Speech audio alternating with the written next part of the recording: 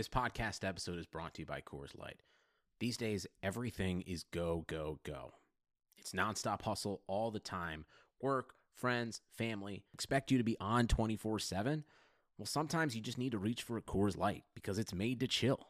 Coors Light is cold lagered, cold filtered, and cold packaged. It's as crisp and refreshing as the Colorado Rockies.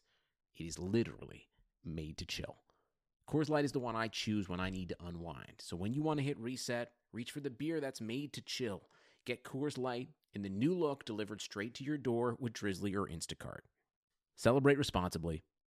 Coors Brewing Company, Golden, Colorado. Today's episode of the Chase Thomas podcast is brought to you by our presenting sponsor, Ponko Chicken. The new Atlanta restaurant thrives off of a unique spin on Japanese and Western cuisine and is already racking up the awards, winning Best-Selling Taste in the Taste of Atlanta Awards, both in 2017 and 2018. So, if you're in the Metro Atlanta area and are wanting to try something new and good and delicious, go to Ponko Chicken today and tell them that I sent you over. You'll be glad you did, I promise. Ponko Chicken, where eats meets West. The Chase Thomas podcast. My nephew needs me to record. See, I already hate it. I hate it. All right, welcome back to a Thursday night edition, Jury Night in Atlanta. Again, it's back to raining every day, so that's cool.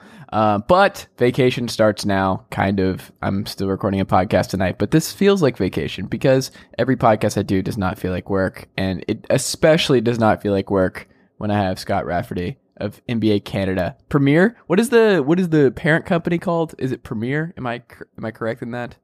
It was Perform. Now it's DAZN. Perform. You've probably seen the DAZN commercials on TV. Yes. So yeah, that's the parent company now. Oh, so DAZN, did they just change names, or DAZN bought them out? How does that work? Because I saw them on Sporting News a bunch, and those are all linked, right? Yes, they are. So basically, Okay. DAZN is the parent company now. It was newly formed, and the focus on DAZN, primarily the main website and everything like that, is on boxing and the streaming service that they have going on there. But I think they do plan on branching out. I know there's a baseball show. I can't remember exactly what it's called right now. But we're kind of doing a little bit of everything. Okay, well, it's exciting. All right. Well, it's been a few months. It's been a while, and that's my fault. That's my bad. No, it's great. You're here now, man. It's all that matters. We had Carlin Gay, on a couple weeks back. Your colleague. Yes, my colleague. I know him very well. Work with him every day. He was good. Did you guys talk about the Raptors plenty? I think we did talk Raptors. I did mention that, Scott, as you can attest, you kind of called it. Yeah, I did. Yeah, you kind of called. I'll give you that. Check the tapes. I remember we were talking about this, and full disclosure, I was hyping up the Celtics. I was still buying into them. You were talking about the Raptors. I was kind of iffy on them. I thought they had a good chance to go far. I didn't kind of see them being the best team in the conference necessarily. But I will say, I did pick them. I believe I picked them to beat the Sixers, the Bucks, and the Warriors in our predictions on the website. So I feel good about that. You did not give me any kind of support. I just gave you a prop. But now you're trying to sneak back in, or it's like, well, look, I was only one team away. Where you're like, oh, if it wasn't the Celtics, I was picking the Raptors. That's really what you're saying. Look, and you were not picking the Raptors and the Warriors. Like, you still didn't have them behind. Like, you still had Celtics Warriors, right? No, I think my official bracket.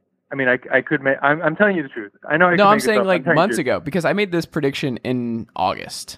So we're talking way back. Way back. Oh, like preseason? Yeah, I probably had the Celtics in the finals. Yeah, and you probably had the Warriors too, right? Yes. God. See, I was just stomping the Warriors for not winning it all thing, and then I was looking at the East, and people were buying into the Bucks. The Bucks was the dumbest one, where it was like, oh yeah, that's not happening. This is not happening. Buttonholzer, like Giannis, love Giannis.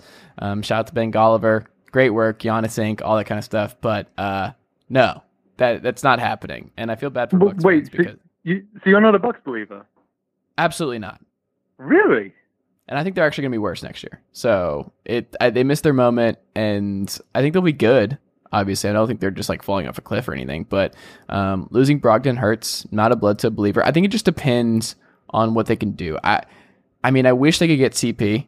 I really, really wish they could find a way to do that. I just, if you plug CP3 in that Eric Bledsoe spot, and then you had him, Middleton, and Giannis, and more shooters, then you could talk me into this team a little bit more. But just seeing what Bledsoe was in the playoffs, and just, I don't know, man. I think they had everything went right for them last year. The Celtics bottoming out, the Raptors just being right there. Obviously, they ran into the Kawhi buzzsaw, but like, I don't know. It felt like everything was right for them. The health was right. They just acquired all the right players to surround Giannis with. Giannis had the MVP type season, and then to lose the way they did, bringing back Chris Middleton, the right move. Chris Middleton's a star. Love Chris Middleton.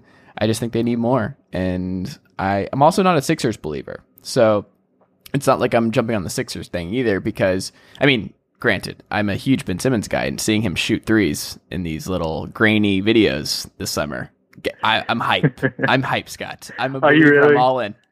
Yes, I am. You can talk me into Ben Simmons any day of the week. I'm still all about Ben Simmons. I think it's encouraging that he's taking them, right? And aside from kind of a few screenshots of people taking about, that pull-up jumper that he had where it looks like he's shooting with his right hand and then he eventually shoots with his left hand, like, it's not perfect. At least he's taking them. It's encouraging. It's just there aren't very many signs to go on where you, like, to believe that he's going to be a legitimate shooter next year. You know what I mean? Like, the guy is not a great free throw shooter. He's never been a good mid-range shooter and everything like that. Like, it's hard to believe that he's all of a sudden just like it's going to click. And I'd love to be wrong. I really would, because Ben Simmons with a jump shot is, I don't know, a top 10, 15 player in the NBA. 5? I mean, that's fair. I mean, he's an MVP. I guess he's an MVP candidate at that point then, right? Yes. So you could talk me into that. But if he's shooting threes, he has more upside than Giannis. But he's not. I really doubt he's going to start shooting threes like properly next season. Like, I think the next progression for him is pulling up. This is that'd be a huge jump from not taking them at all to just being like a 35% shooter would be insane. But like, everything about Ben Simmons is a mystery to me. Like when he came over and the LSU stuff and how all that unfolded, and then him just being the unanimous guy to go number one, and just him having to play with Embiid, and them just like taking him really slowly where they're like, no, he's going to be our unicorn point guard. Like, nothing about Ben Simmons would surprise me at this point, because if you were to tell me he's been able to shoot them for like the last year and a half, but he just didn't want to shoot 27% for the first couple of years and is just waiting to unleash 35% out of nowhere, he's like a handful of guys where I'm like, I could see that. Also, probably didn't help watching Markelle Fultz shoot in practice a lot, where he's like him just hanging around and like, oh, is that how you shoot? And maybe getting a little bit of pointers from Markelle, and you're like, oh, maybe that messed things up. But Markelle apparently a sleeper, according to Aaron Gordon in Orlando. Apparently. Oh, I would love to see it. I think we all would. Great story. But again, I'm kind of just at the point with him where I'm sure a lot of people are is like, well, we'll believe it when we see it. Just because it feels like we've been promised this quite a few times before. It's never kind of materialized. But, I mean, this is a good situation for him. The Magic do need a point guard. He has a ton of potential, and, it's hopefully he can put it together. Do you follow baseball at all? I do not. Okay. Well, I was going to make a baseball comparison because there is a superstar, Lucas Giolito. He's now a superstar ace for the White Sox, but drafted very high by the Washington Nationals. Nationals have been good for a long time. They've been contending, and he struggled when he came up super young, and it just got destroyed, and they couldn't do anything because they were just like, we're in a pennant race and we can't have this guy going out every 5 starts just imploding. But he had to get innings, so that he can kind of get a feel for the major league game. And they just couldn't allow that in Washington, which made sense because his timelines did not match up. So they moved him, and he was able to be terrible in Chicago for a year and a half. And now he's great. And he credits a lot of that to Chicago, just throwing him out there and letting him get work through everything. And Philly is now a contender, and they just didn't have time to wait on 12 minutes a night of Markelle and just seeing what that looked like and just the Rudy stuff. And it doesn't fit their timeline anymore. And there's a lot of irony there, I guess, but like he was never going to figure it out in Philadelphia because that team was just ready to win. And this dude just needs to be bad for like 2 years. That's the best case, is him just being awful in Orlando, but also playing like 36 minutes a night and working through stuff and just learning how to be a bad NBA point guard first. And people are like, "Oh, is that really harsh?" It's like, no, most point guards are bad when they come into the league. It's really, it's super hard to be a good NBA point guard. It's super hard to play the position, and he hasn't had that chance to just play 36 minutes a night and just be bad. No, I totally agree with you. I mean, it's probably the hardest position for a rookie to kind of come into, especially in like if they're expected to be a starter from day one. I mean, you even look at someone like De'Aaron Fox, right? Like this guy last year proved himself to be one of the best young prospects in the NBA, a star on the rise, a future All-Star, and everything like that. And when he came into the NBA, that's what people kind of thought he would be. But he was not good his first season. Like he showed flashes of what he could be, but the totality of his work, like he was not a very good basketball player. And that's the case with a lot of point guards. The 19, 20-year-old players coming in, playing the hardest position and kind of having to learn on the fly. But the thing with Fultz, though, is that like the Magic want to make the playoffs. They want to build off of last season. So I don't know how Did you see who they were playing at point guard last year? I mean, but like they gave Sheldon Mack a tweet congratulating him for going like 7-5 a year and a half ago. I mean, yeah, but like DJ Augustine was hitting game winners in the playoffs. But that's the thing, like DJ Augustine can kind of control the offense and hit threes, I love right? DJ Augustine. He's not going to do much more than that, but like you don't need him to. But like Fultz, if he's not going to be able to shoot and he needs the ball in his hands to create and everything, like that's going to be complicated next to Aaron Gordon, Vucevic and things like that. So I hope it works out. I really do. I'm on the same page as you. It's like I think the best thing for him would kind of go to somewhere where there's no expectations. He can kind of work through everything and then hopefully kind of get himself back on that timeline. I mean, now it seems very unlikely that he's ever going to live up to the hype of being a number one pick in that draft, especially with it being such a loaded draft. But that doesn't mean he can't still be, a very valuable player. I still don't think he's ever playing another NBA game. But you don't think he's playing another NBA game? No, I've said this for like a year. Really? Like, I guess, what was his last minute for Philadelphia? That last little bit before he dipped again. The only way, I thought he should have gone overseas. Like, that dude needs to just get away for a couple years and just go play in China and go play for Madrid or somewhere else where like he can just, where nobody knows him and he can just kind of start over and figure it all out. But the yips and everything else, I don't know. This, not a good track record of guys with this kind of situation. Rick Hakeem is not going to be a Hall of Famer, by the way. It's the thing about him, though, is that like even in the games he played last season, like he wasn't good, obviously, but like there's still stuff like you can see some of the things that he does and like how it would translate to the NBA. Like he's very shifty with the ball. He's a good driver. He has good vision. Like he has great size at the point guard too. Like there are tools for him to still work with. It's just going to be so hard. Like we talk about Simmons and like his inability to space the floor and everything like that.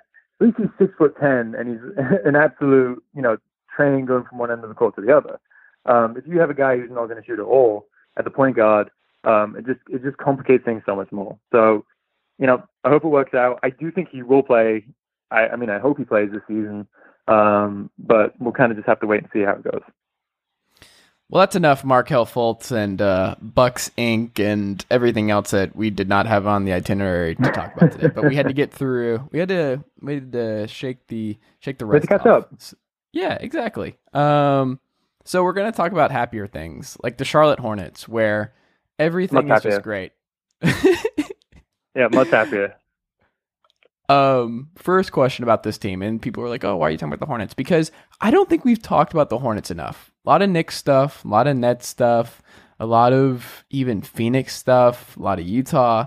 Guess what's not being talked about enough is what happened in Charlotte this summer is illegal in like 13 states, and just how depressing it got super quickly. And then people are like, oh, they could be the worst team in basketball. And I'm like, no, they can't. They still have too much talent to be the worst team in basketball. This team's going to win too many games. They have a good coach. They're just a lot of vets, not a lot of rookies. They're going to be playing hard. Like, it's just, they're not. Like, the Wizards, every game that Bradley Beal misses, they're the worst team in basketball by far. Like, they have no shot. Like, that's the only team in the NBA where it's like, if their best player doesn't play, they literally can't win the basketball game because they can't score enough.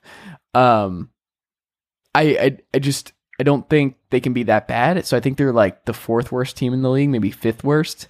And it's super dark. And I want to know from you, Scott, how did the Charlotte Hornets get into not even NBA purgatory, which is where they were a couple of years ago? It's more like just the factory of sadness that now I don't even know what you do.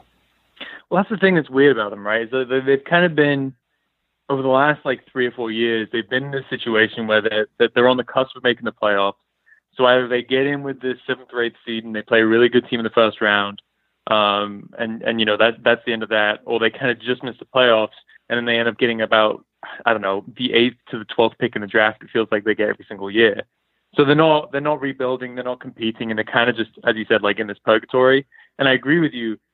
The next step, if you're not going to bring Kemba Walker back, like what seems to make the most sense would be to just tank. Like they have a lot of vets on their team. Some of them are expiring deals this season, so it opens up the books a little bit. But you have like some interesting guys on this team. Like I don't know what to really make of Malik Monk anymore, but like he's a guy who deserves to kind of, you know, show what he can do. I really like Dwayne Bacon. I like Miles Bridges. Like they do have young, talented players. The problem is just like by signing Terry Rozier to the contract they did, like he's going to play 30 plus minutes a game. He's going to get a lot of shots. What does that do to guys like Monk? And I just don't know. Like I don't know what this team. They should be the worst team in the league, right? Like that probably would have been the way to go to try and get a really high draft pick and everything like that. But they could just mess around and win. I mean, I can't see them winning more than like 25 games. Could you? I mean, it depends on how healthy they are. Like if their rotation, if they get like 36 minutes a night from Batum, Rozier, Marvin Williams, Cody Zeller, Michael Kidd-Gilchrist, Monk, Bridges, and Gomez, like, I'm not saying that's a good team. I'm saying that team's just going to do some dumb stuff and win just a few too many games to be the worst team in basketball.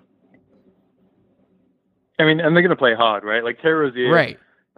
He's going to play hard. He's going to have like a chip on. He always plays with a chip on his shoulder. He's going to want to prove himself after the contract in this new situation, things like that. I mean, the other problem with this team is that, it's probably going to help them lose more games. But like Cody Zeller gets injured every year.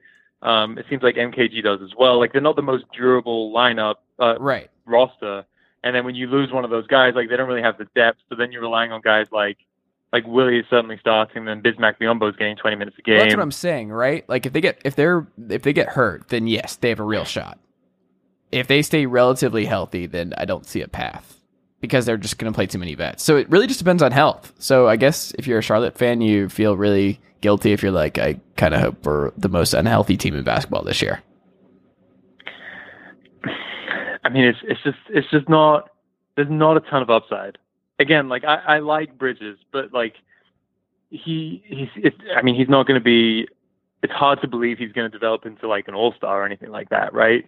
Like I think he's going to be a super valuable role player, certainly a starter. Like I think that's his ceiling. I could be wrong, but like you have a bunch of like interesting young guys on the team. It's just, there's not one guy who you can like trust that's going to pop. And that's kind of what makes it difficult, because like what you were saying about Washington, like at least they have Bradley Beal, and then maybe by this time next year he's not on the team, so but speaking about them differently, but like they have an exciting young guy that people can watch night in, night out.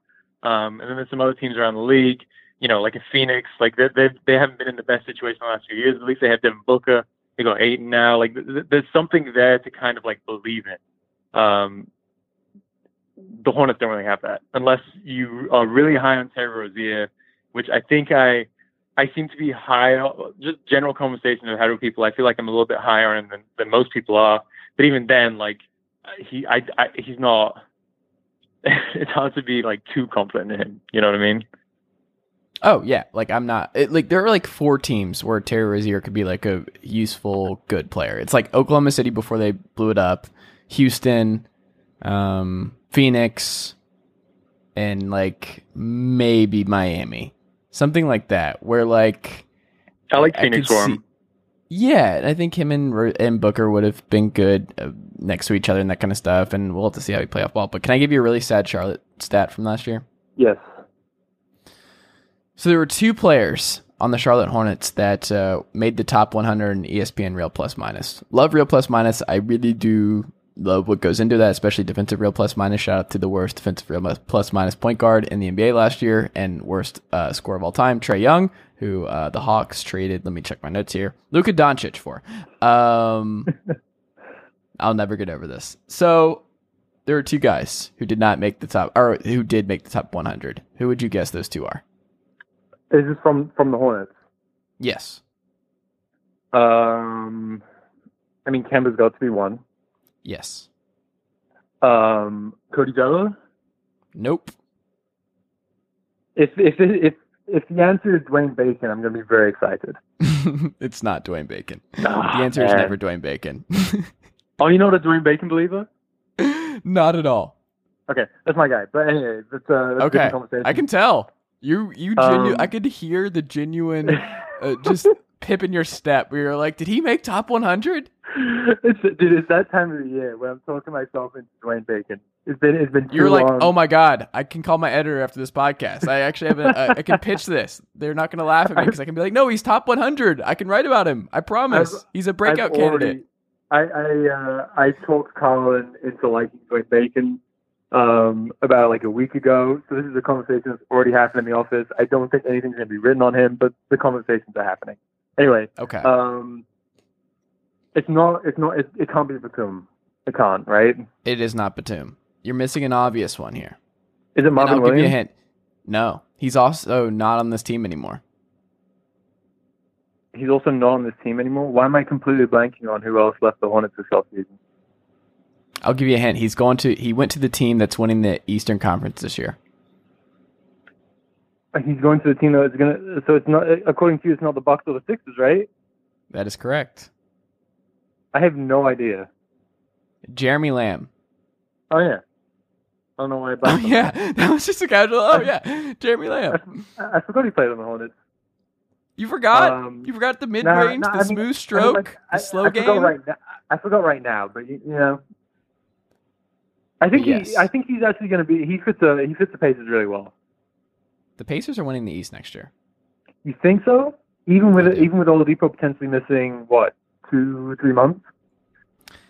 It depends on how Oladipo comes back. I don't really care much about the early season. I care about where he's at come playoff time. I still stick with what he was doing to LeBron 2 years ago. They really, really put that Cavs team on edge.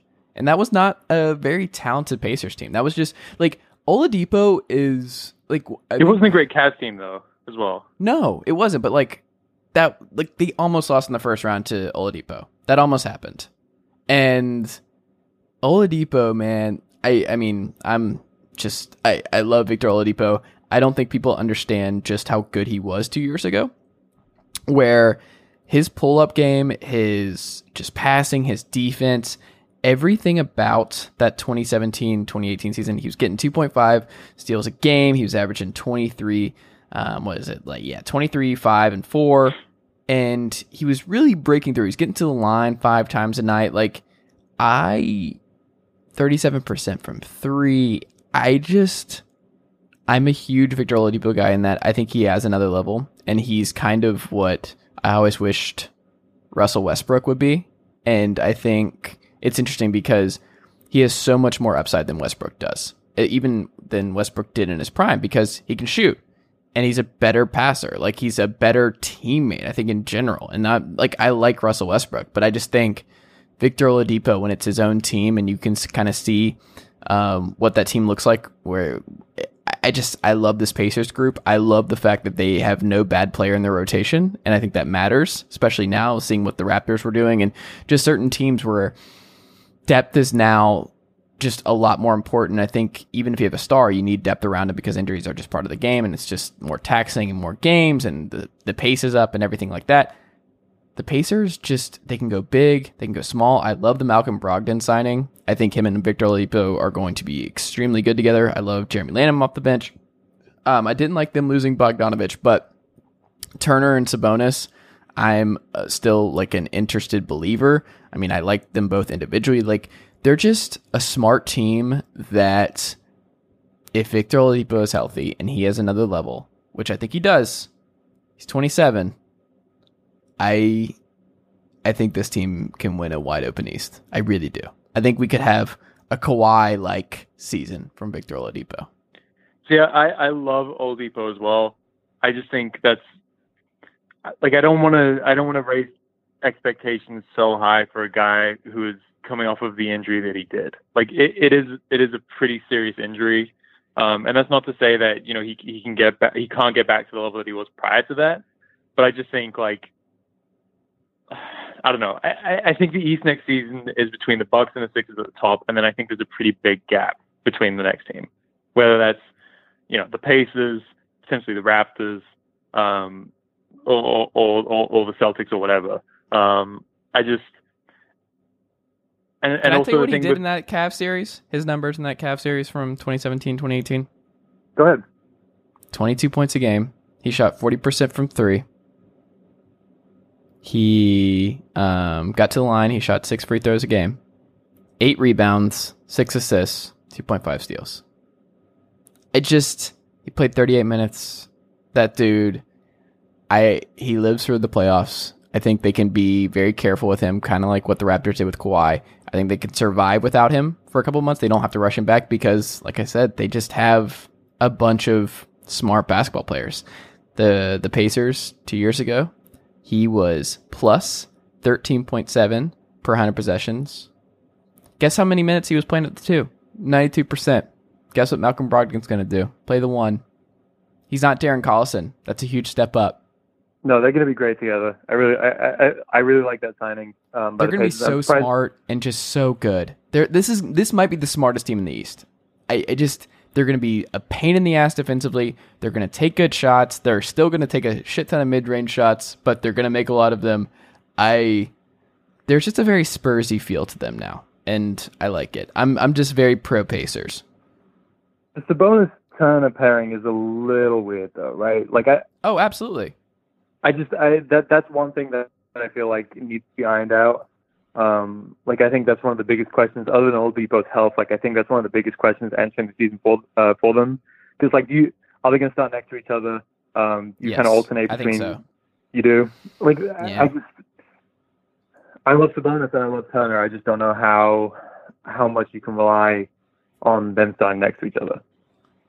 I don't either, but I also think they have options, and we didn't even mention TJ Warren, who's one of my favorite bench guys, who's just going to close for them and do that Will Barton, that kind of role where I think he's going to just be really good in clutch situations. But even if it doesn't work and they continue trying Sabonis and Turner, guess what? One of those guys is a great trade chip. You can move them at the deadline for a really good haul because I think they're both really valuable, and especially Turner at $18 million for 4 years. He's locked up for 4 years. Sabonis is on the last year, so he's less. That's more of it's a more difficult trade. But those two dudes have value, and if it doesn't work, they can move them for the right kind of 4 who can play next to Turner or Sabonis, depending on who they pick. You mean someone like Thad Young? No. No. I would never. Not a Thad Young guy? Not at all. I don't understand Thad Young. He bothers me. I can say objectively that he's good. He finds ways to navigate around the low post, and he gets buckets that just don't look like he should ever get buckets. I don't know. It's because it's he's an excellent defender too. Like that. Yes. He's a super versatile defender. the kind of defender you probably want next to Turner, especially compared to Sabonis, because he can guard perimeter players. He's big enough to kind of bang guys in the post, not necessarily opposing centers, but like power forwards and stuff like that. So I think defensively, he's a much more sound kind of fit next to Turner. Yeah. I don't know. I think there's just, they can do something at the deadline. If they're like, okay, we've tried this enough and it's not working, how do we pivot? I think it's an easy pivot for them, and they're a smart team. Pritchard will figure it out. Like, I'm just not worried about the Pacers.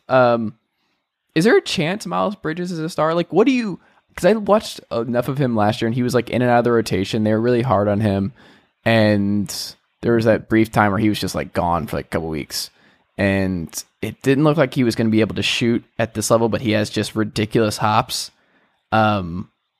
Is there a chance he could be a star? Like, if he had been drafted by like, I'm trying to think of a good team here, like Miami or something, could he have been developed into a star? Or is it Charlotte, the situation and their rotation and just where they're at? Is there no chance? Like, what do you see in Miles Bridges? And honestly, Malik Monk too, because I have no read on either of those guys at this point. Yeah, I think with Bridges, like, he's a really interesting prospect to me. As you said, he's super athletic. He's a big guy. He can kind of do a little bit of everything on the court. He's a solid defender and everything like that.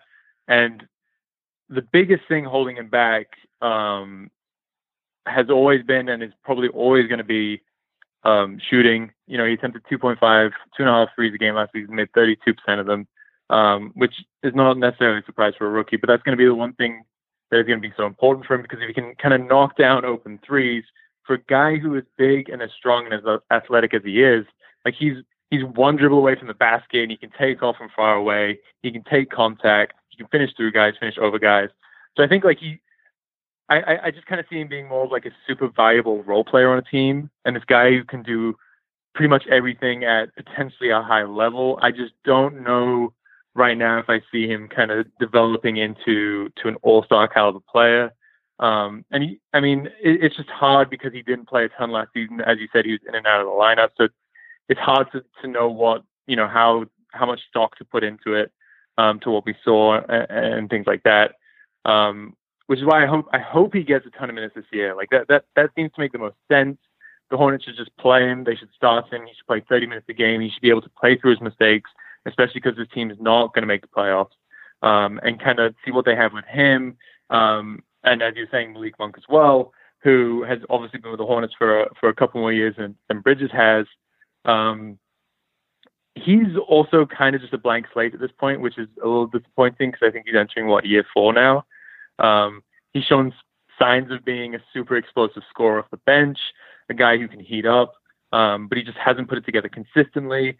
And he also just hasn't got the minutes throughout the years to kind of showcase himself in that way. So I think, again, with this year being kind of a lost year for the Hornets, like, this is an opportunity to play these guys and see what they have.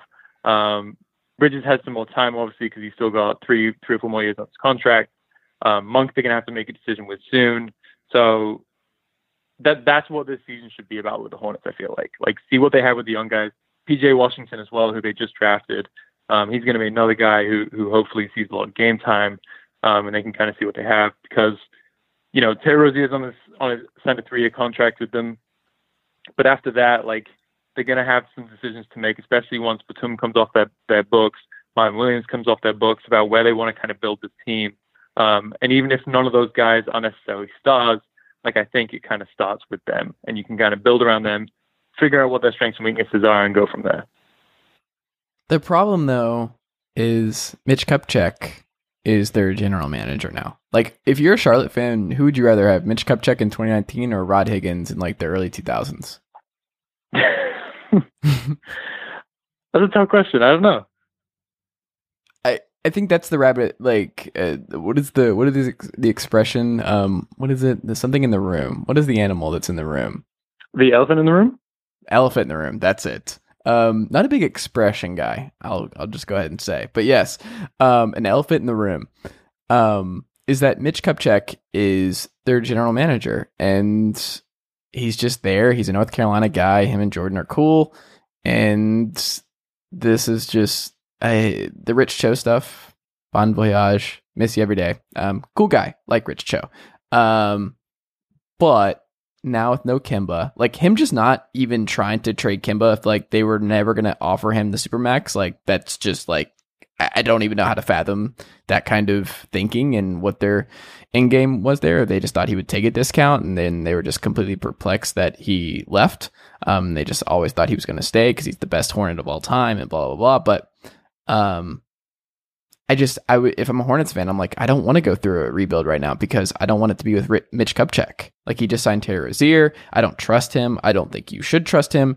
He's just with what happened at the end of the Lakers tenure. Like I don't know. It's like the worst place to be as a fan where you're like, we're not contending. We don't have any young guys in this roster that you can really get excited about as a potential superstar. And we have maybe the worst GM in the league right now. So like, what do you do? It's amazing that Mitch Kupchak went from NBA Finals champion GM to a GM that nobody wants, and like he now just oversees the most depressing franchise in the NBA. It's definitely tough. Like again, as you said before, like at least you can look at some of the other bad teams around the league, and they kind of have at least one or two guys that you can really count on, or believe in to be something in the future. And the Hornets don't really have that right now. I don't know. Maybe you hope this team is competitive for the next 2 or 3 years. I doubt it, but maybe they are. And then you kind of, as I said before, build around Bridges and Monk and stuff like that. There's probably going to be quite a lot of soul searching in the Hornets over the next 12 months. So it's probably going to be a wild ride, or actually not a wild ride. We probably know exactly where it's going. But it'll be interesting, I guess, to say the least. You know what I forgot? They drafted Shai Gilgeous-Alexander and then traded him for Bridges. I already forgot that happened last year. Yeah, Shai's going to be really good too. God, that's the thing, right? Trade. Like, yeah, he's not like we talked about Shai in the office today. Like, I don't know if Shai is necessarily going to be an all-star. I kind of see him being like a super valuable role player guy who can do everything. Maybe he's the second or third best player on the team, but I don't necessarily see him being like a bona fide all-star. But at least he's someone who's super exciting, has a ton of upside, showed a lot as a rookie. So that's exciting, and kind of you can see there's going to be a clear progression with him, which is what they don't really quite have with the other guys they have, the young guys they have on the roster right now. We haven't even talked about PJ Washington. Like, is there any buzz? Sorry for the pun there, but like, dear God, like there's no one talking about this kid at all. Just like he might be fine, but taking him at what was he, 12? Where did he get signed? I think the number 12 pick is forever known as the Hornets pick, so that sounds about right. Not a great place to be, I would say. Not where you want to be, but we'll always have the memories of the Dwight Howard for Mozgov trade. We'll have the memories of the Mozgov for Julian Stone for Jerian Grant for Bismack Biyombo trade that was put together in that big 3-teamer from July 2018. Just great work from Mitch Kupchak since taking over a year ago. All right, that's enough sad Hornets stuff. Hornets fans, I love you, but this is just, it's sad. At least you got good uniforms. Great court. Love the court. Love you brought back Buzz City. It's just, look, Terry's going to be fun. I don't know if it's going to be great. Wait, what's going to be fun? To watch, though. Terry's going to be fun to watch. And my guy, Dwayne Bacon. The Hornets? My guy, Terry Rozier? Yeah. Okay. And don't sleep on Dwayne Bacon. Don't sleep on Dwayne Bacon. How could I? I'm telling you. Okay. Can the Oklahoma City Thunder make the playoffs with Chris Paul? Because that is now a new thing that we have to kind of accept. Like, Paul is wearing Thunder stuff in these videos, so it seems like it's pretty likely he's planning on staying around. Do you buy that? The West is tough. We know it's top heavy. We know there's only like 2 teams you can really cross out as having a real shot at making the playoffs, and that would be the Suns and the Grizzlies. But like, do they have a shot with this group that they have left because Jaren Grant's gone. Steven Adams is still on the roster right now, but obviously Paul George is gone. I don't know. I go back and forth on this. What is the case for and against the Thunder making the playoffs with Chris Paul? The case against them making the playoffs, I'll start with that, is that two probably most important players in terms of being able to make the playoffs are Chris Paul and Danilo Gallinari, who are two guys who you can kind of almost pencil in to miss 20 or 30 games every single year due to injuries. And I think all it's going to take is one of those guys to go down. And with how stacked the West is, like, I think that's just going to be too much ground for them to make up. In saying that, if they can stay healthy, I actually do think that there is a path towards to make the playoffs. A lineup of Chris Paul, Shea, Steven Adams, and like Andre Roberson, for example, like that's going to be tough for teams to score against. That is a really good, four really good players defensively who are versatile. And Steven Adams is obviously great down low. And I think offensively, I think people are kind of sleeping on Chris Paul now. Like, I think he's just kind of being pushed to the side. And I still think he's a really good player. And I think, Danilo Gallinari had a great season last year with the Clippers. Again, he was injured a lot. But he was, a big reason why they had so much success through the regular season. And then you have guys like, again, Steven Adams, so you can kind of, who he is at this point. Not necessarily going to be an all-star, but he's one of the best centers in the NBA. I love Shea. We just talked about him a little bit. And again, kind of bring Andre Roberson back, who's at least going to be an elite perimeter defender and hopefully some kind of value on offense. Like, I think if you put that all together, there is a path towards them making the playoffs, but, injuries are a big concern. Am I a psycho for being really upset that we're never going to see what Landry Shamet and Shai Gilgeous-Alexander in the backcourt for 36 minutes a night for a couple seasons would have looked like? Yeah, that definitely would have been fun, but I'm also they were so good. I'm super excited to see Paul George, Kawhi, and Landry Shamet, though. Landry Shamet's going to be a dude. And he's going to be super important on that team next year.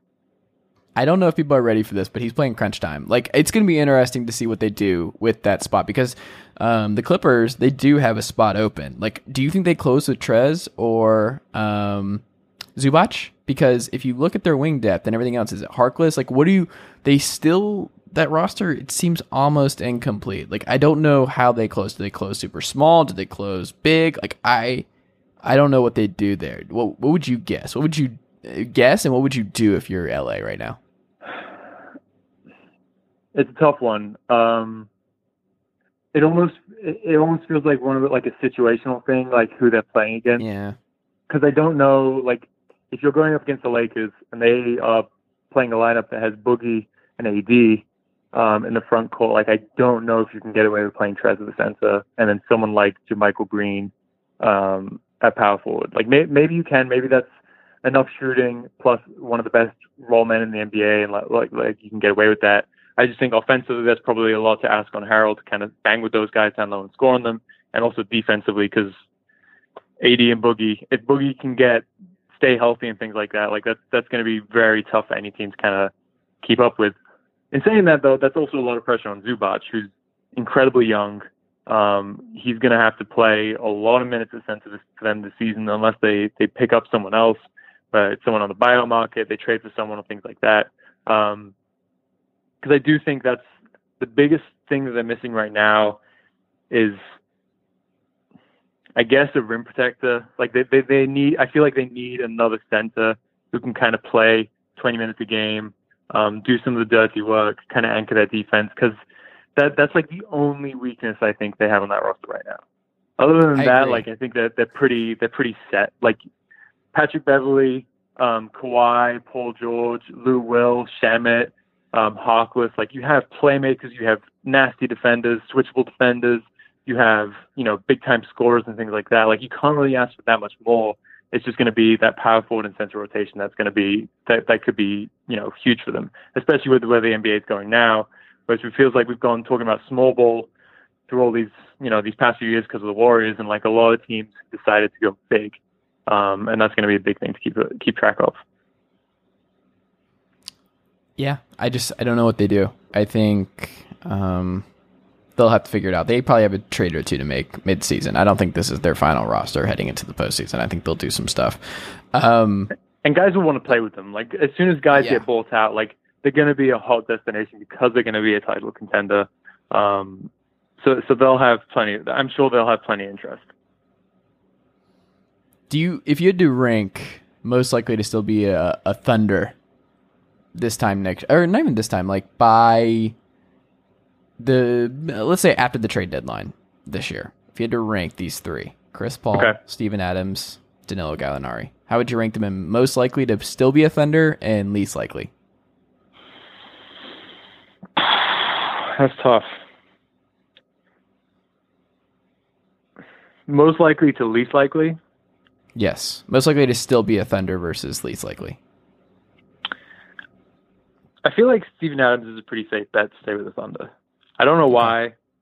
I just feel like he's just easy. He's easygoing. He makes a clear impact. Like he's the kind of guy that you can kind of just keep and play him next to anyone. Like I feel like that matters. Probably Gallinari 2 and then Chris Paul 3. By the way? Sorry? Can I tell you where I want Steven Adams? Where? I mean, so I've been pushing the Kevin Love should actually be a Hawk. When that whole thing was going on, I was like, oh, that's perfect. Like, if you play 30 minutes a night of John Collins and Kevin Love down low, like, not only are like they just going to be the Bash Bros and just throw so many elbows and get so many gobble up so many offensive rebounds that teams are just going to like just stay out of the paint altogether. They have the pieces now. They have a bunch of 1-year contracts, Turner, Crabbe, Parsons. They can go out and get someone like Adams or Love, but like I love the idea of part of their identity, just going back to the basketball on paper. Shout out to our guy, Mr. Oliver. Offensive rebounding is just a thing. And like part of what made the Raptors so tough last year was their offensive rebounding. And one of the things the Warriors really struggled with last year was their defensive rebounding. And just we forget about the importance sometimes of what a dominant rebounding team can do to other teams. And I love the idea of the shooting because John Collins was able to space the floor a little bit more. But if you had a rim protector like Steven Adams in Atlanta, or you just had a bully ball with Love and Collins, I think that would actually guarantee them as a playoff team in the East. And also Trae Young's just always going to be a terrible, terrible, terrible defender. So you need someone inside with Lloyd Pierce's scheme, who I love Lloyd Pierce, where he wants to funnel dudes to a real rim protector. That's like part of what made Dwayne Dedmon just so good for them last year. That's his scheme. That's what he did with Embiid. That's like clearly what he's comfortable with. Like he had an acronym for this terminology of like funneling guys into the heart of the Sixers defense a couple of years ago, and he's on Brett Brown's staff, and I forgot what it was. But it was basically like nothing. It wasn't no easy layups or no long. I forgot what it was, but essentially that's what he wants, and that's like his identity. And if the team's going to get to the next step, someone like Steven Adams down low, I think would be really, really good. I don't know. That's where my thought is, but I agree with you that Steven Adams, if I had to rank the three, it's most likely. So continue. I think I'd go Steven Adams 1, Gallinari 2, Chris Paul 3. Interesting. Like, I would flip the last two. Really? Because I feel like he's going to play the first 2 months of this season, and then I think the contracts that got signed this off season, I think it's like December 15th, I want to say. Like as soon as that date hits, they will be eligible to be traded. And I think there's going to be more talk about Chris Paul being traded when that day comes. I just, it's hard for me to believe that like OKC is his future. Like Miami might get more involved around then. There might be another team, like you said, like the Bucks. Like if the Bucks don't start the season like they're expecting to, and Bledsoe struggles again, like there might be a deal to be made there. Like they could totally jump on something like that. So I don't know. I feel like it's a combination of Chris Paul being their best trade chip and also just Chris Paul not having really a future in OKC. I feel like. I think Gallo being on a expiring $22 million. I think there are going to be so many teams. Like I wouldn't be surprised if we get a reunion of him in Denver. Like if Michael Porter Jr. isn't healthy and the Nuggets are really trying to go for it, and they're like, okay, what do you want? Like, what is it going to take for us to absorb his contract? Are we going to have to give up Will Barton and another piece, Plumlee? I don't know. I could see him fitting back in over there. I could see a lot of different teams going after him. A lot of contenders. Like, I love Gallo, and I think I do too. He'll be on a contender at some point. Like, I don't know who, but I think you just move on there and you do him a solid. Chris Paul, I could see just kind of owning it because apparently he has like real ties. And like that season in New Orleans where they had to play in Oklahoma City, that was like a big thing for him, and he got really invested in the community. Like I could see him actually sticking around and helping out. I also don't know how good of a fit him and Shea is, and like if you want Shea to be the lead ball handler of your future, I don't know if it's good to have Chris Paul next to him. And I understand like, oh, one of the best point guards of all time, why would you not want him next to him? It's just more, I think you just kind of want Shea to play a bunch of minutes at the one and not have to worry about Chris Paul and pleasing Chris Paul and not disappointing him and all that kind of stuff. I don't know. I would be a little nervous about that episode if I was a Thunder fan, but the Thunder have potential to do a lot of trade deadline damage. Sam Presti's already done just an absolute destruction of damage, but like he has Andre Robertson in the last year's deal. He has Schroeder, who's only got 1 year after this. You got Gallinari. You have Steven Adams. You have Chris Paul. You have Nerlens Noel, who I'll never quit. Like there's just, they can continue making deals because they just have pieces on this roster that I think a lot of smart teams would want. And I'm going to be fascinated to see what they do there. I'm also interested if Sam Presti gets lucky twice because we're just penciling in the Thunder as like this great future. But I'm like, do we really believe that one GM can draft like 10 all-time talents in a 10-year span? I don't think people understand like how, like I understand their player development, all that kind of stuff matters, but drafting James Harden, Kevin Durant, and Russell Westbrook is just, part of that is luck. Like part of it has to be luck. And we're not going to see, I feel like we're not going to see anything like that ever again. Right. So you can compile these draft picks, but it's going to be like you're not going to get that again. Like that, you're never going to walk into something like that again. But they're counting on like they're just getting so many bites of the apple, right? Like they need, if they get, I don't know, they don't need Russ, James Harden, and KD again. They need Russ, they need Harden, or they need KD. Do you know what I mean? Like they need one of those guys, and I think that's kind of what they're setting themselves up for. And especially if you pair that kind of guy with, you know, Shea and whatever else they get by trading Chris Paul. If they do that, you know, Gallinari, like what kind of young prospects they get around that. Like I think if you just hit a home run on one of those, like that might just be enough for them to kind of kickstart the rebuild and get them back to where they want to be. Yeah, I think it's gonna be interesting. So last thing I want to talk about real quick, Portland. Who I don't know how you feel about Portland. Fun team the last couple of years. Dame's postseason run was one of my favorite things this year. It's just impossible not to love Dame Lillard and his diss tracks against Marvin Bagley. They locked up CJ McCollum. Like I think we've moved on from the fact that those two can't play together. Clearly they love playing together. But clearly you can still put together a top 10 defense with those two on the floor. We saw how good Nurkic and Lillard were together in the pick and roll. McCollum just makes some of the coolest looking shots in basketball. And I like that they're just continuing to roll on with this group and they locked them up. And I think it's a good move. What do you think? Do you think this was a smart decision to keep riding it out with McCollum and Lillard? I'm not surprised that they did it. I don't hate it. I don't see this team competing for like a championship. And that's not, you know, like there is value. I feel like we always talk about like being in a position to win an NBA title. And it is definitely the most important thing, but it's also super important for teams like a Portland to have a competitive team every single year that can make it to the second and potentially the third round. Like that stuff matters. And I think if you have Dame and CJ next to each other, you're pretty much guaranteed to win 45 plus games every single year. And, you know, you get lucky with the matchups, you can make it far. I just don't know. I just don't know how good a team with those two as your two best players can be. I don't think it matters. Like I think there's a ceiling. I think there's a ceiling is what I'm trying to say. Yeah, I would agree. Well, I guess my biggest thing is like, it depends on how you feel about Anthony Simons, right? The kid who skipped college, who is turning heads and like, I don't know. Is he like Bruno Caboclo, where he's 2 years away from being 2 years away? Or is he someone that actually could come on and be the wing that pushes him into a different kind of trajectory? I don't know. Have you seen anything from Anthony Simons? Like, what is this? I mean, I watched the game that he went off last year. Was it the last game of the season? When I want to say he scored like 36 points and led to a comeback win.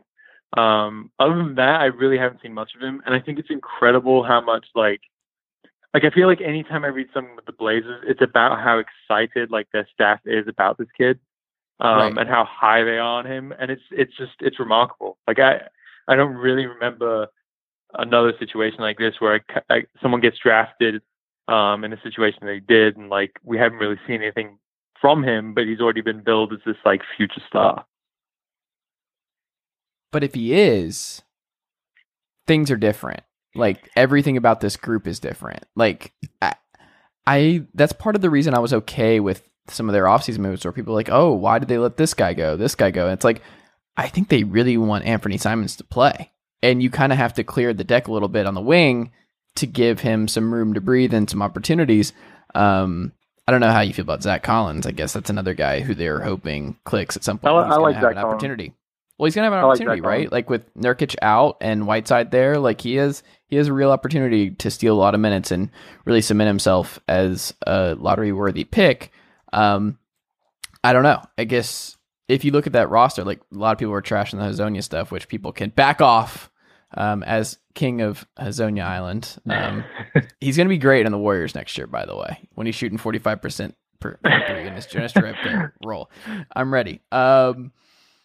I don't know. Portland, I think, is fun, and I think it's cool that they have two cemented stars, and I agree with you that they don't have they can't be a contender right now, but I also love that they have Kent Bazemore and that they just took a flyer on Hassan Whiteside because he fits their defensive scheme, and they re-signed Rodney Hood, and they have Anthony Simons. It's this like, hey, who knows? Because they're really thin on the wing now. Like they're banking on Rodney Hood still being good. They're banking on Kent Bazemore getting back to what he was a couple of years ago. Like they don't have Harkless anymore. They don't have Aminu. They don't have those dudes that they just knew they could count on defensively. And now it's going to be Simons. Like I really think they're a lot more interesting now because we know what Lillard is. We knew what this group was the last couple of years.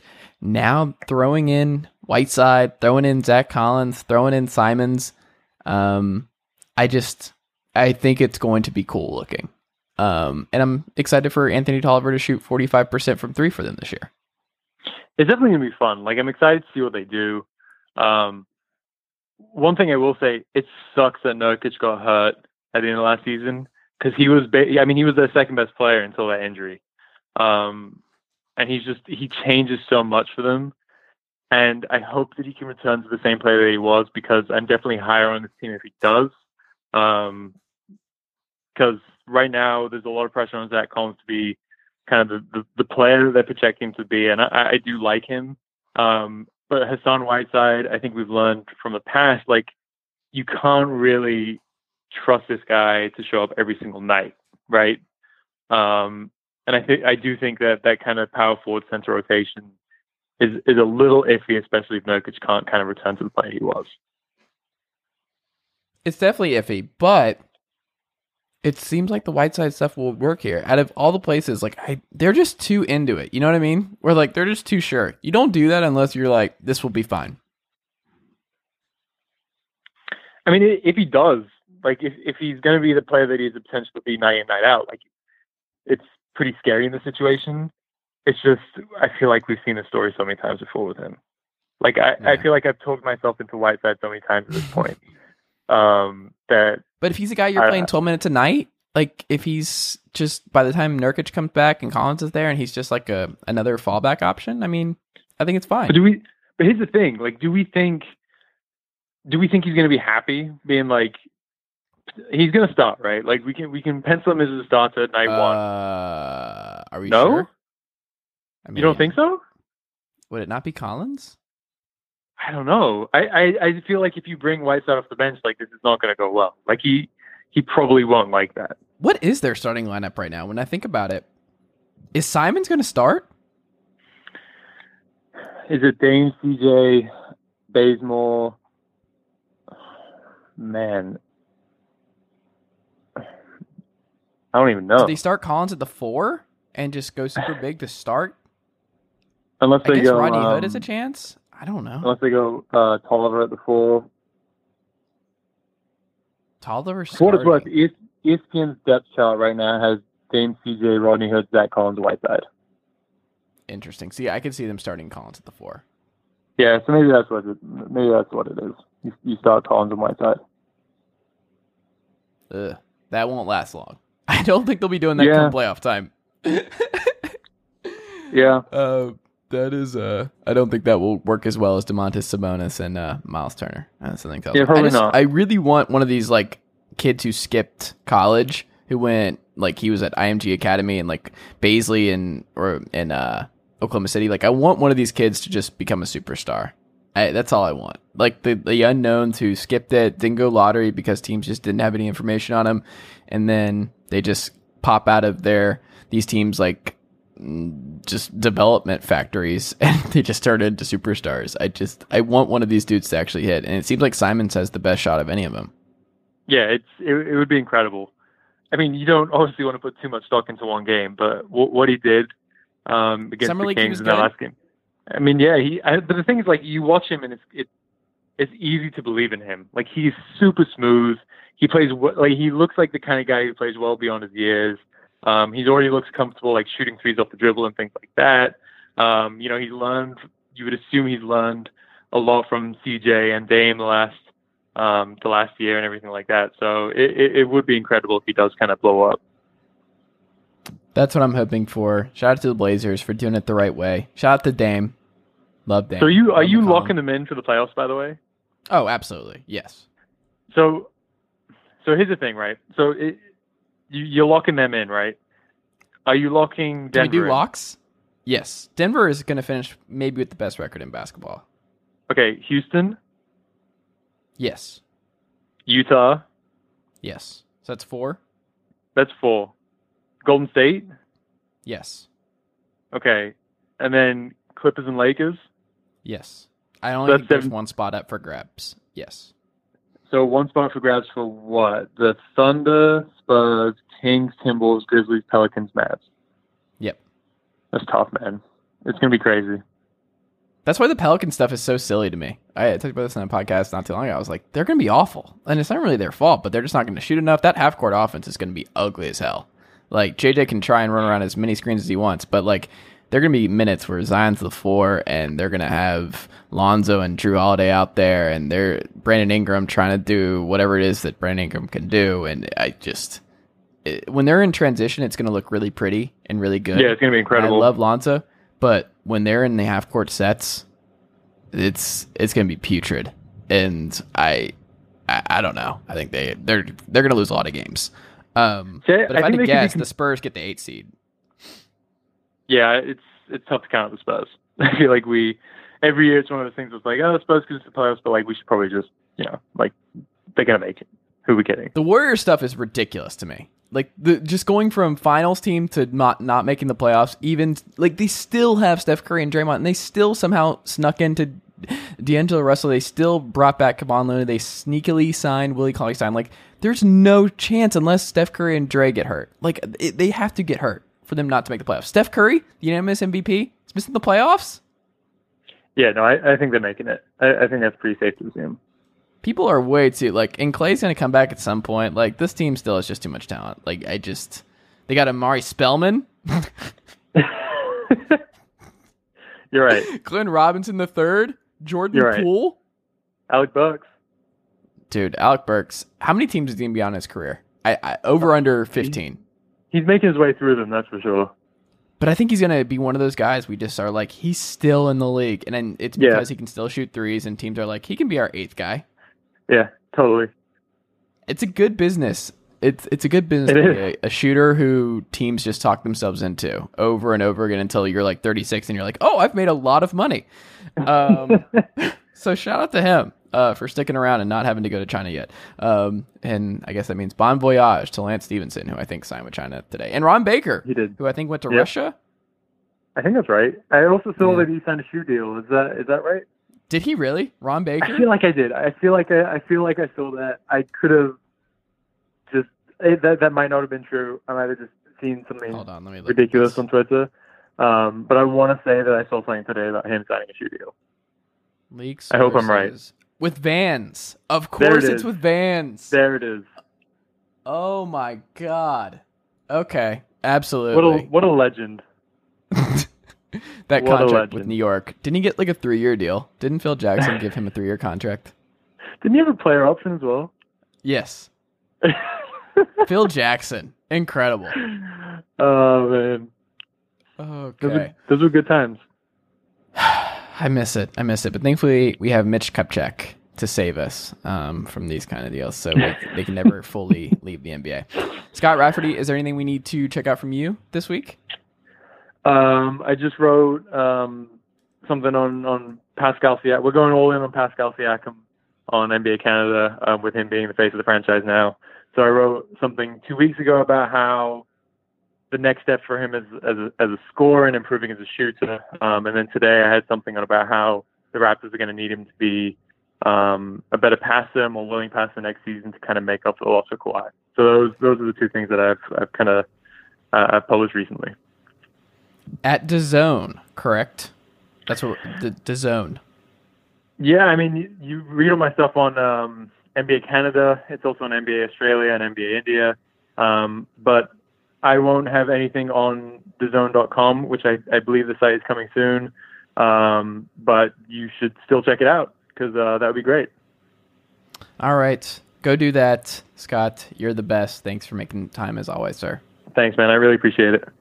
And that'll do it for today's episode of the Chase Thomas Podcast. I just want to remind you guys, if you like today's episode and you are subscribed on Apple Podcasts or iTunes, I would really appreciate if you could take a second, leave the show a 5-star rating and a review.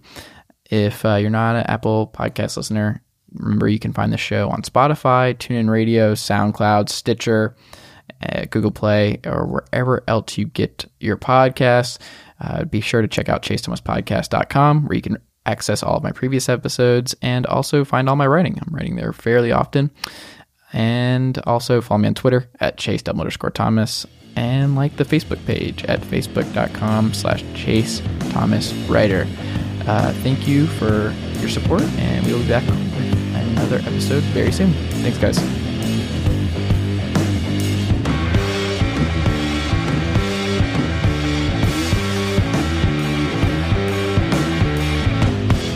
Nicely done, nephew. Chase Thomas Podcast. Hell yeah.